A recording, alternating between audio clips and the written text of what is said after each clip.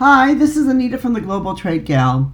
As part of this podcast, I try to talk about things that I think might be interesting to a general audience or to maybe many different people that might even be interested in history. One of the things I want to talk about is rattan furniture, and specifically rattan furniture and its role in Asia and Southeast Asian colonization. Now, many of you that might be out there in the global supply chain, maybe you're traveling Asia, you're not working specifically in rattan, but you might find this a bit interesting because the next time you sit down in a rattan chair, it might make you think a little bit about some of the history of some of the area. Also, too, it shows that there's a lot of history that can also take place in many different types of products. When colonizers, came to new countries, they would try to use the materials that they could find. Global trade was not really that big of a thing, or it took the ships a long time to be able to get over to the countries. There wasn't all the shipping that was going on now. So they had to basically use the materials that they could find to be able to make the products that they wanted or to be able to have the comforts of home. Having been an expat myself, I can tell you, those of us that are expats, one of the things we'll do is we'll really look for comforts of home a lot. And we may congregate a bit towards the comforts of home. It really is kind of a funny thing that you sort of leave your country to go to another country to try to find comforts of home from your own country. Maybe it just makes you be able to appreciate it a little bit more. It starts out first, we'll talk a bit about Japan. And it really starts out in 1856 in Japan. Japan had just really opened up to the West. As you remember, if you know the history, Japan was closed for quite a while. The Japanese traditionally sat on mats. But this caused some diplomatic stir because foreigners came to Japan to negotiate, to talk to the present Japanese government, but then they don't want to sit on a mat. But at the same time, do they sit higher than the Japanese emperor? Do they sit higher than the Japanese? Does it mean that they're more important than them?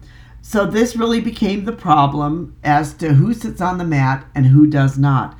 And maybe for some of the foreigners, it was uncomfortable to sit on a mat. They didn't really know how to sit on a mat. They didn't want to sit on a mat for all this time. So it was because of this other day that the foreign leaders started looking. They didn't want the foreign leaders to look down upon the Japanese leaders either. So they had a compromise with this, where the Westerners insisted that they could not sit comfortably on the floor, and the Japanese needed to find a compromise for this. So the Japanese allowed the foreigners to sit on a chair as long as the Japanese counterparts could sit on a stack of mats of equal height to the chair. Some chairs being produced in Japan for some of these negotiations. And that's why you'll traditionally look back and you will see that there are some, rattan and other chairs that were made in Japan during this time for some of the foreigners to be able to sit on, as long as the Japanese counterparts could also sit on mats that were stacked to the same height. Colonization in Southeast Asia had a great impact on the furniture there. First, you have the French Indochina, or the French Indochina. And the French colonized many parts of the Southeast Asian areas, including Vietnam, Cambodia, and Laos. Like many of the other colonists, they were suddenly thrown into a completely different environment than the one they were used to in living in Europe. From what kind of houses were built, what kind of clothes they would wear, and what furniture they could make from readily available materials. So these are all things that we don't think about when we think about colonization. Like, how are they going to be able to have some of the comforts at home? I mean, how could the men bring their wives if their wives had to sit on a mat? Or if their wives didn't have a table to sit on or a chair to sit on? It would have been very difficult for these women during these time periods to be able to survive during this time. You'll also find, too, that they had to adapt their housing, their furniture, their food, and other things to be able to survive as a colonist in these countries. In 1895, when the Japanese annexed Taiwan, there was a question about how the Japanese would flourish in an environment like Taiwan. Taiwan has more of a tropical climate than Japan.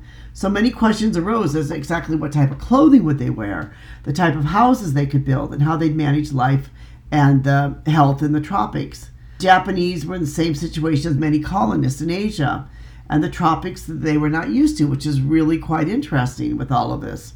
When the British colonized Southeast Asia, including Malaysia, Singapore, Brunei, and Burma, which is present-day Myanmar, they also occupied present-day Hong Kong. They had the same thing. How do we survive? So It's kind of an interesting quote here that I have from George Orwell from the Burmese days when he said, "Could the Burmese trade for themselves? Can they make machinery, ships, railways, roads? They are helpless without you. What would happen to the Burmese forest if the English were not here? They would be sold immediately to the Japanese, who would gut them and ruin them, instead of which, in your hands, actually they are improved. And while your businessmen develop the resources of our country, your officials are civilizing us, elevating us to their levels from pure public spirit. It is a magnificent record of self-sacrifice." That's kind of how a lot of the colonists at the day saw themselves, as sort of sacrificing themselves to be able to help out these countries. You also had places like a Dutch East Indies Company, which also did a lot of trade in the area, and also the Americans in the Philippines.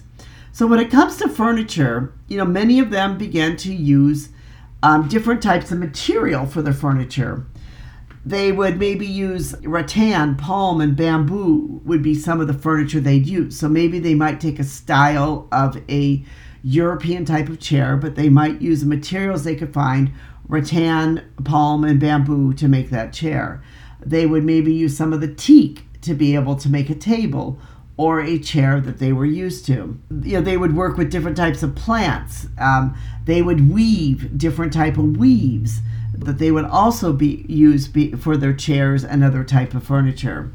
And so it's because of this that, today we can find in many parts of Asia these great skills where many villages, especially in a place like Vietnam, for hundreds of years has been weaving baskets, has been making chairs, has been making bamboo furniture, and some of them are more kind of Western style.